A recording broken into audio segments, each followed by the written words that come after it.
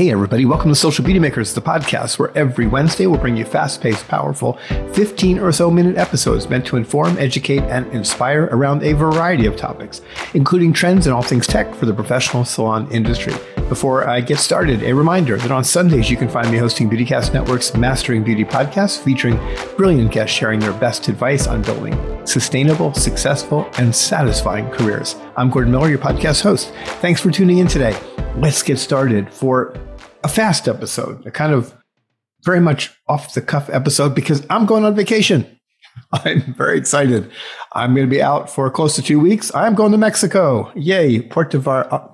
I'm going to get in trouble if I can't even say it right when I'm down there. Yes, my partner and I are going down there and I'm going to relax, kind of scope out things for a possible change in geography one day soon. I am excited. And so for the podcast, I was going to put out kind of a replay, but I'm like, I got a lot of things on my mind that I need to get out of my mind before I get on a plane so I can truly relax when I am down there. So, it's kind of a little bit of a lightning round of things to ponder. First off, we're entering the holiday season. Yay, for those of us who enjoy the holidays.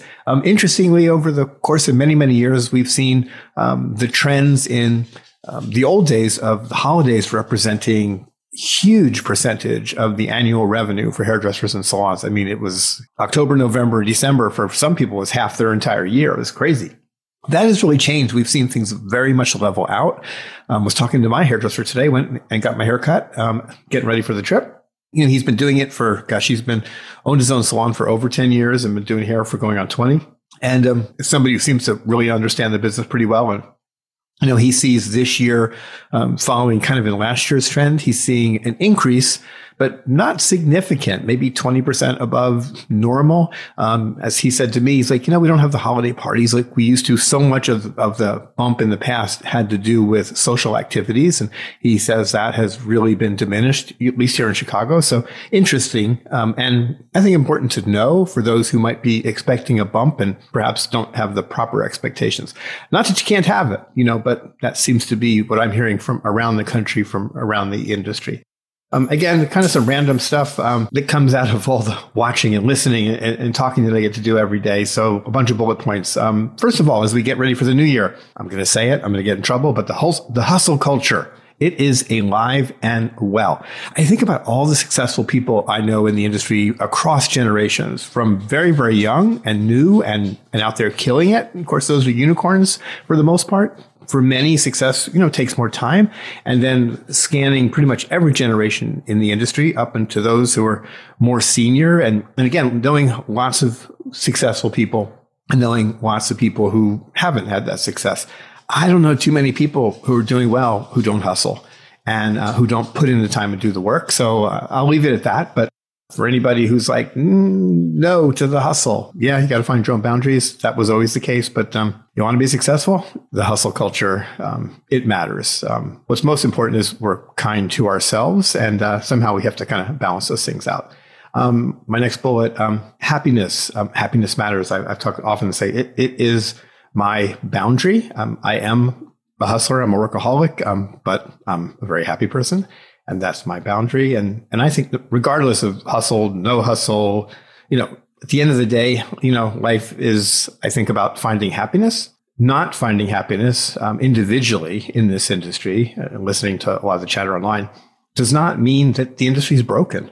There's a lot of people, who are working with people who aren't happy in the work that they do. And there's all kinds of reasons and potentially things that are wrong with the people around them. Perhaps they are working for someone who's not good or kind or even talented at what they're doing.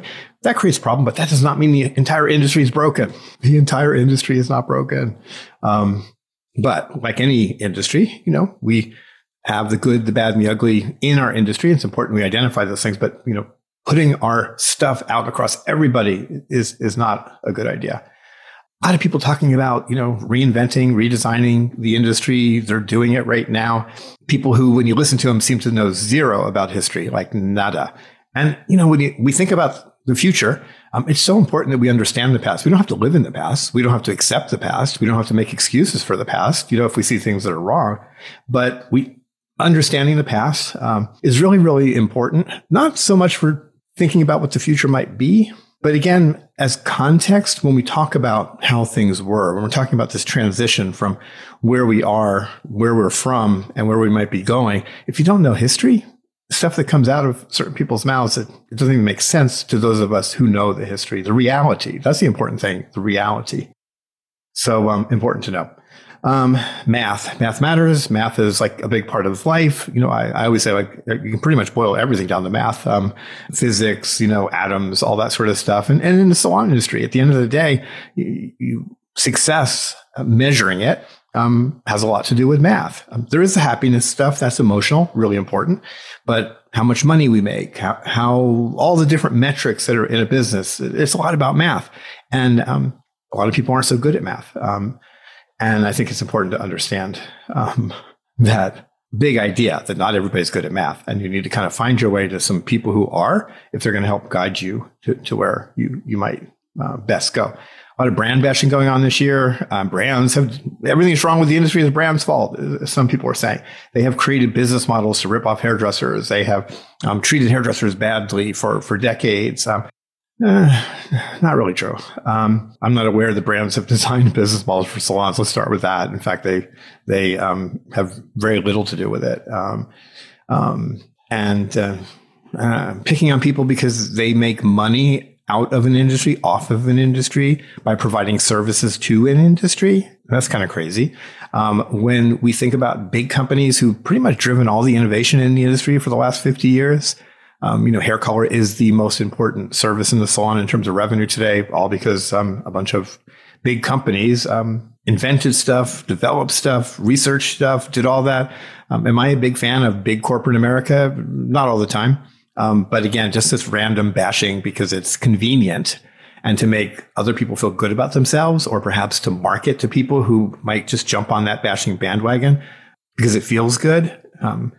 Again, the marketing stuff bugs me, I guess, more than anything. I feel like there's a lot of stuff being said today that's more about marketing, positioning, but not being honest about it, and then using that to manipulate people. So I think that's kind of a bad thing. The idea all salon owners are bad. I hear that a lot too. Oh, salons are toxic. Salon owners are bad. Generalizations, again, kind of stereotypes that are coming out of individual situations and kind of putting that over everybody. No, I wouldn't be in this industry for decades if I felt that way about people.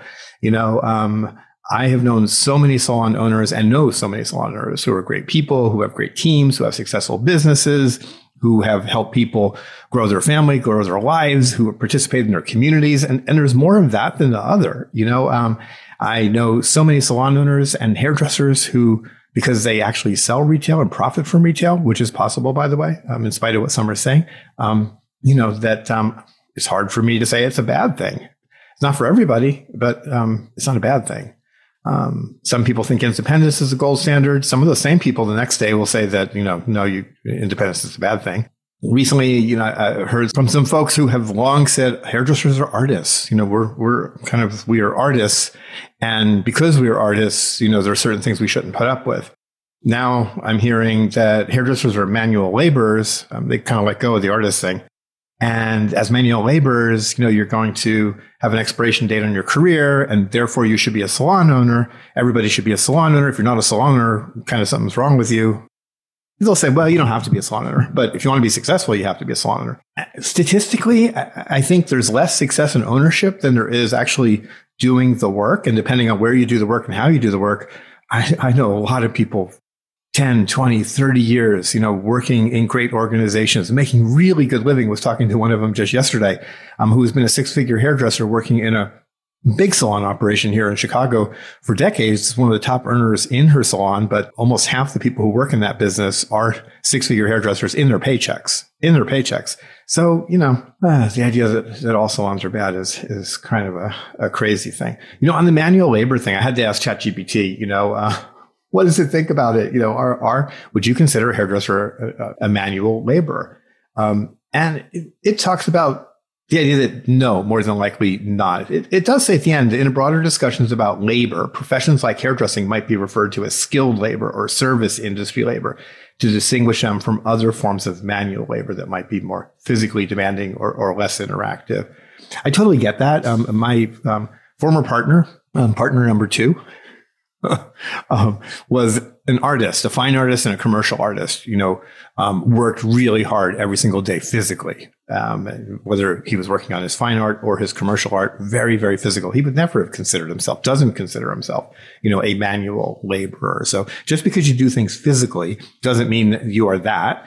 And again, picking that term is like, it almost feels like it was said in a derogatory way, like, oh, you're that, like you're not an artist. Like, again, I don't know what happened there with the language, but again, coming out of one folks. So that was fascinating. Also, you must own a salon or again, you're going to die, but also not just one salon. You have to own more than one salon. You have to own multi-salons or you can't be successful.